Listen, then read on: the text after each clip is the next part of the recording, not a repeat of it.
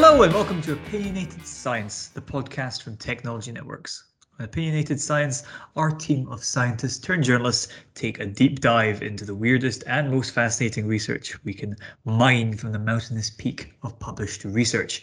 I'm Rory McKenzie, a senior science writer at TN, and today I'm joined by my colleagues Lucy Lawrence and Kate Robinson. How are you both? Very well, thanks. How are you? Yes, all good today. Excited to get into the fascinating studies we have lined up. So Lucy is going to tell us a bit about what we can learn about trauma from identical twins, and Kate is going to tell us a bit about the personality traits of night owls and what do you call them? Morning larks, morning people. I'm not one of them, but we'll find out about them later. First off, I'm going to discuss an interesting study that has given a sneak peek into the future of spinal implants and a potential route towards combating chronic pain. Now, for a bit of context, anyone who's sat listening to this podcast, maybe at a computer, has probably felt a bit of back pain in the past. And for many of us, a brief stretch or a walk or spending a stupid amount of money on a modular desk can help that.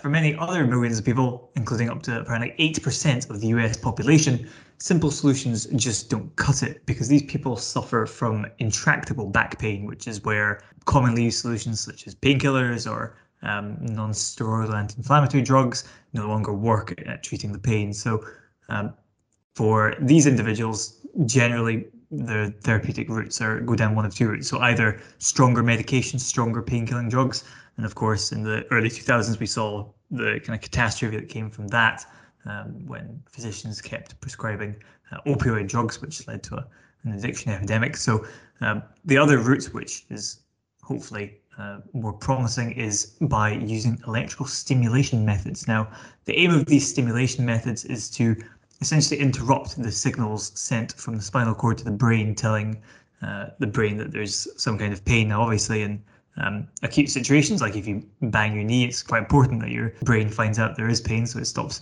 doing the thing that's causing it. But in chronic pain, these signals obviously start disrupting everyday life, even when there's no stimulus to be wary of. So by disrupting these signals, the aim of this stimulation is to mask the pain. Often users of these stimulation methods report that the pain is kind of masked by a kind of tingling sensation, which is much preferable to chronic agonizing pain. So we'll take a look at the kind of devices that are currently used to achieve this method. Now, they fall into broadly two categories.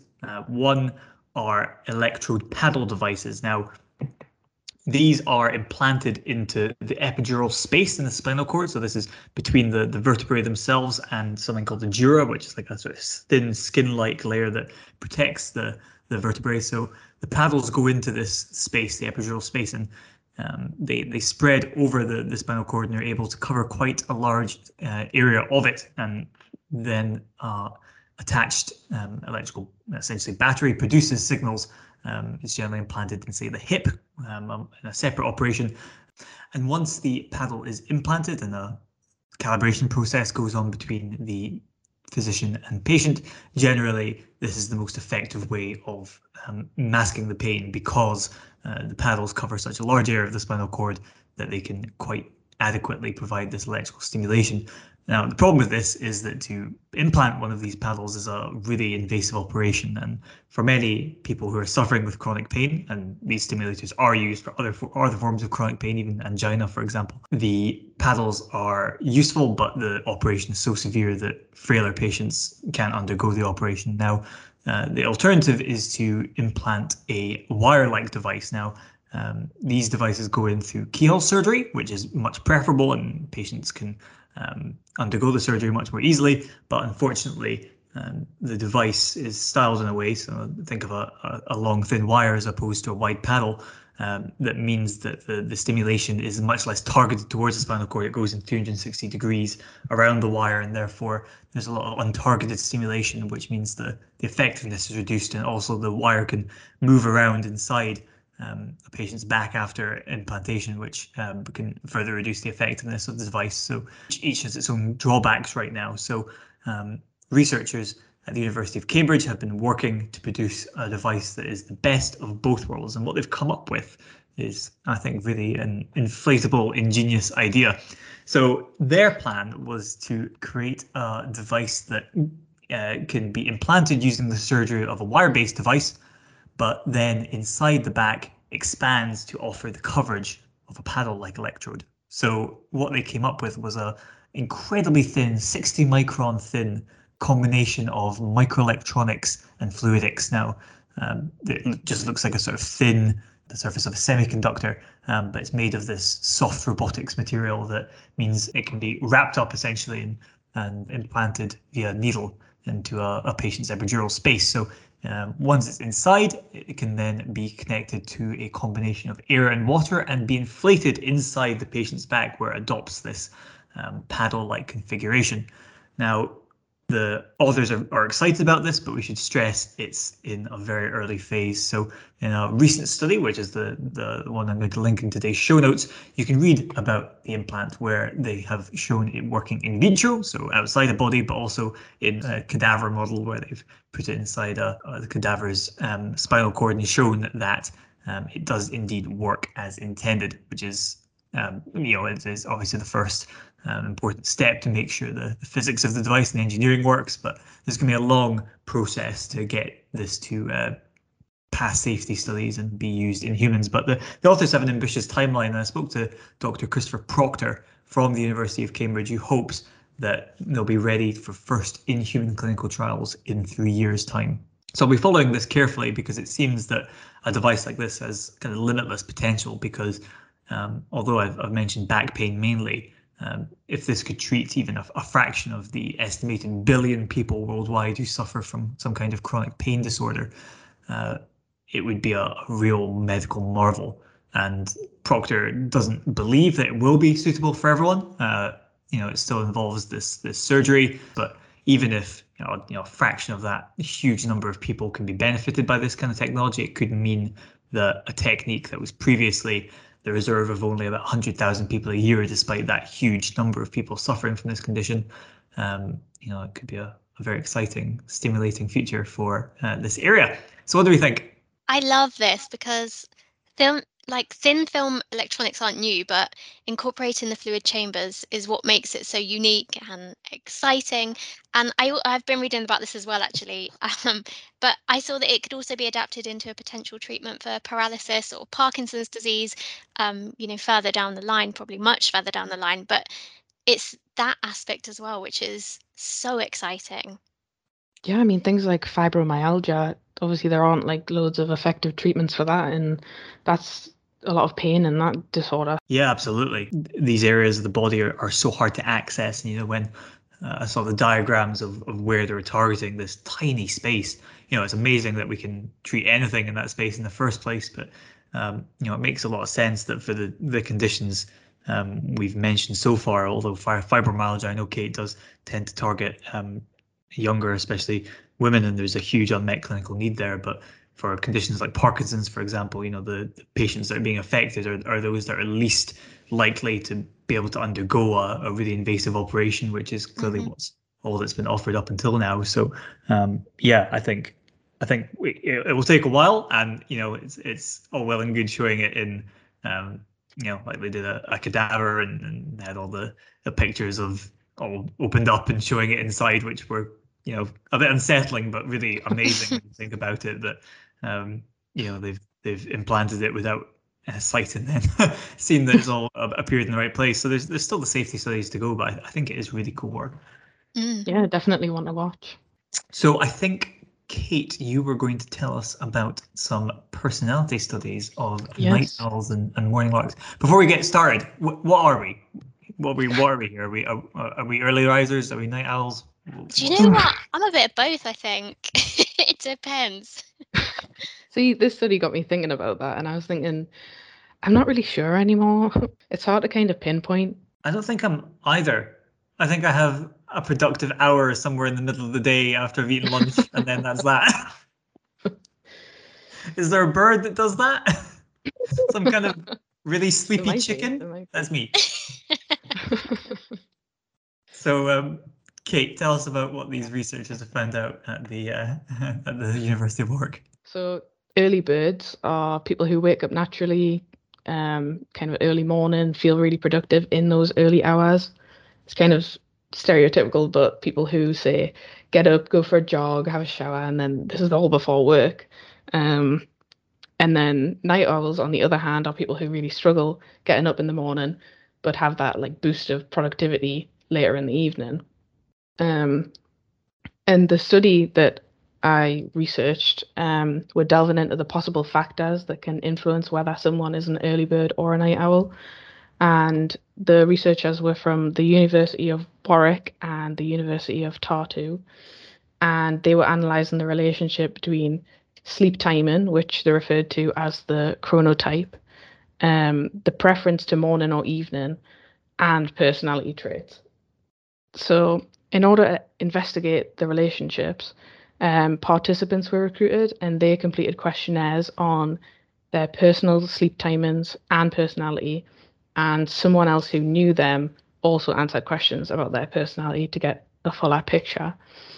And along with this, the researchers used large genome-wide association studies of personality and sleep preferences to determine genetic correlations. And from these studies into personality and the chronotypes, it was found that people who had the earlier chronotype, so the early birds, they were associated with having higher conscientiousness and lower openness. And they were also more likely to be less straightforward, less excitement seeking, but more self-disciplined. And the opposite association was found for the later chronotypes. And the researchers developed two pathways for this influence that personality could have on chronotype. The first one being that personality traits could shape an individual's preference for social activity and behavior, which then has an impact on sleeping time. So, for example, if you really enjoy going down the club, they don't open until later at night. Therefore, yeah, you're going to be awake later. Or, inverse, you could really enjoy swimming in the sea at 6 a.m. I don't know why you'd want to do that, but and the second pathway was that personality may influence active decisions people make. So making an active decision to go to bed early if you have to get up for work or something like that. But it's unsure if the influence is mutual or if it is chronotype influencing personality, so the other way. So if someone was naturally a night owl, that could influence their personality, causing them to be more excitement-seeking, less disciplined, And ultimately, in the study, it was found that the relationship between personality and a preference for either morning or evening were partly due to genetic factors. But the findings also suggested that it may be possible to change your chronotype or train yourself into more socially convenient sleep schedules by increasing self-control, and someone may shift to an earlier chronotype but still have that evening preference. So that's the study was done over kind of the weekday and the weekend to encompass what's socially acceptable. Obviously, a lot of people don't work at the weekends, so those kind of sleep schedules will change, and that allowed for the researchers to be able to see if the preference was different to the chronotype. And also the chronotype is affected by circadian rhythms, the light-dark cycle. So another way that someone might be able to switch from a later chronotype to an earlier one could be turning off any artificial light earlier, which obviously is the circadian rhythms and stuff like that is quite a well-researched topic. Mm-hmm. But yeah, that research was really interesting because personally, I used to work the night shift, which was hell on earth, but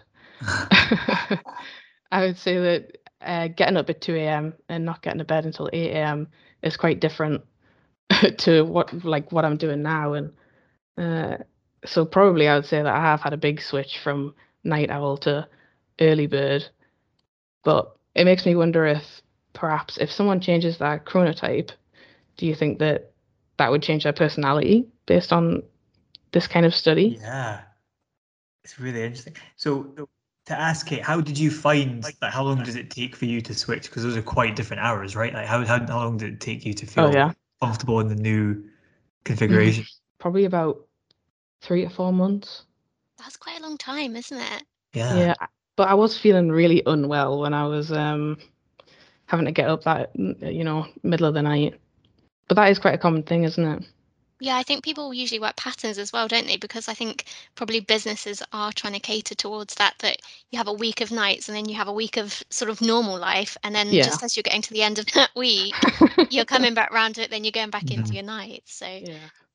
Yeah. what if you're naturally a night owl, but you have a cat that wakes you up super early like me? you're, you're a Yeah. slave to the I sleep don't have the schedule of your answers for pets. you. Yeah. Yeah, no, it's fascinating that you think that personality type would be so much more durable, but in this study they didn't have a look and see if their personality had changed after if they changed their chronotype, right? That wasn't something they looked at Yeah, here. no, I don't believe they did. So That would have but been interesting. Maybe a follow-up. yeah, but I don't know from what you mentioned, I think it was, what were they saying about morning larks, morning early risers, that they were less open, more conscientious, Yeah. more disciplined. That seems, especially that last one seems about right.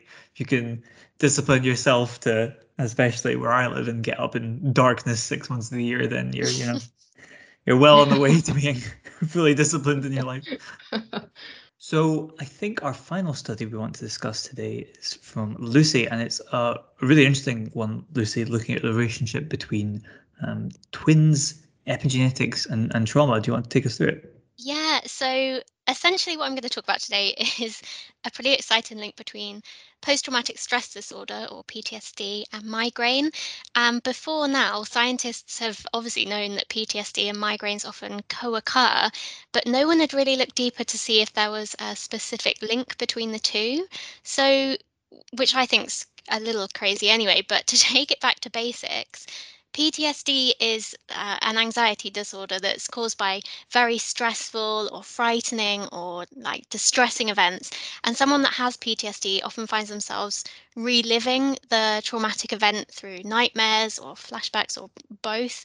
And it can feel really isolating, and you can feel really irritable or guilty that you're feeling these feelings. And you might also have problems with sleeping, like insomnia, and you're finding it really difficult to concentrate. So it's kind of an all-consuming thing that can be caused from this traumatic experience. And throughout your life, you do have traumatic experiences. Like you could have a life-threatening event, and most people will experience a traumatic event at some point in their lives, unfortunately, in one form or another. But the vast majority of people won't actually develop PTSD. So there is something special to say about those who do. And those who live with PTSD are more likely to experience migraine headaches, which was suggestive that there could be this link between the two conditions, and that's why people started looking into it. And so, in the latest study that I'm talking about, it's from Australia, and it studies our genes and suggests that they might actually hold the answer for the link between the two. And more specifically, like you said, Rory, it might be an epigenetic link. So now I don't know how much you or our listeners know about epigenetics, but essentially, epigenetics is how your behavior and your environment can cause changes to the way that the genes work.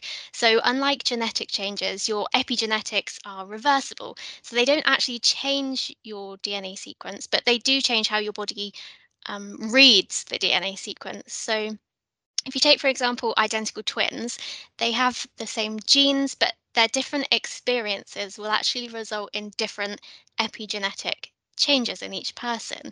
So, anyway, the researchers used this phenomenon in twins to see which genes were showing some sort of change in PTSD, and the same in migraines to really see if two different conditions shared these epigenetic changes. I should also mention that they found 6 pairs of twins who wanted to be involved in the study, where both twins had experienced a traumatic event, but only one of each pair of the twins lived with PTSD. So it's a pretty niche area, as you can imagine. So Taking ages to find them. I was thinking, how have they done this? But the sample size was never going to be large because of this. But because, like I said, all identical twins share all of their DNA, but not their epigenetics, the study is still actually pretty powerful despite that. And then they also had 15 pairs of twins where only one was suffering from migraines. And essentially, they took the blood from the twins in each group and studied them to see which epigenetic changes were linked to PTSD or the migraines. And to cut to the chase here, basically, the study showed that certain genes are similarly affected in PTSD and migraine, which suggested that there could be some shared risk factors, which is pretty exciting because it explains why PTSD and migraine can co-occur pretty often. And it really shows that there might be a common environmental risk between them both for both PTSD and migraine. So, after I was reading this, I was really thinking, okay, but what does this mean for people living with PTSD or migraines or both? And I think to kind of get to the bottom of it, it really means that the genes and epigenetic changes that the researchers identified could be used to form new treatments, which really could be life-changing. And epigenetic changes, like I've mentioned, can actually be reversed. So they're a pretty great drug target, which, yeah, I just think it's truly fascinating. I don't know what you guys think. It is a really interesting study. I think 6 pairs of twins who have experienced that traumatic event, but only one of them Lives have with PTSD. That's, to me, is a large number of twins to find Mhm. in that really specific circumstance. But yes, it really interesting study. Yeah, it really is interesting, the link between our environment and our genes, because I have had it pointed out to me in the past that with identical twin studies, it's ruling out any genetic contribution whatsoever, because they say they're identical. But it's so hard to untangle what is genetic and what is environmental when people have had shared experiences growing up. I mean, some studies go this extra mile and seem to find identical twins that have, I don't know, gone into separate homes, for example, so they're born together and then, I don't know, separated at birth and all this. Like, it's really amazing. The breadth of these recruitment ads, like how do you Yeah. but no, it's such an area that needs research, and people from all backgrounds of life live with PTSD for all sorts of reasons. So any research that can go towards teasing out, like, could some therapy target these epigenetic changes to reverse them, to make people with these conditions feel them less strongly, that'd be really amazing. I wonder if any twins exist who have experienced a traumatic event. One of them has PTSD, and that person also experiences migraines. The search begins now. It's really cutting the odds down, but But it's a good point, isn't it? Because if you are you've got twins, they're both experiencing a traumatic event, but you both have your own perspective. So even though you're going through that trauma together, in a way, you're kind of not, because you're experiencing it completely differently from a different point of view, potentially. So there's so many different factors to kind of consider. But yeah, I just thought it was super interesting. No, absolutely. Well, thank you, Lucy, and thank you, Kate, for sharing these fascinating studies with us on Opinionated Science. And as always, we'll be back in a couple of Fridays' time with a new episode and more science to discuss. But for now, that's all from us. So thank you for joining us. And wherever you're listening, please do like, share, subscribe, and comment on our podcast. Please don't keep your opinions to yourself. Bye for now.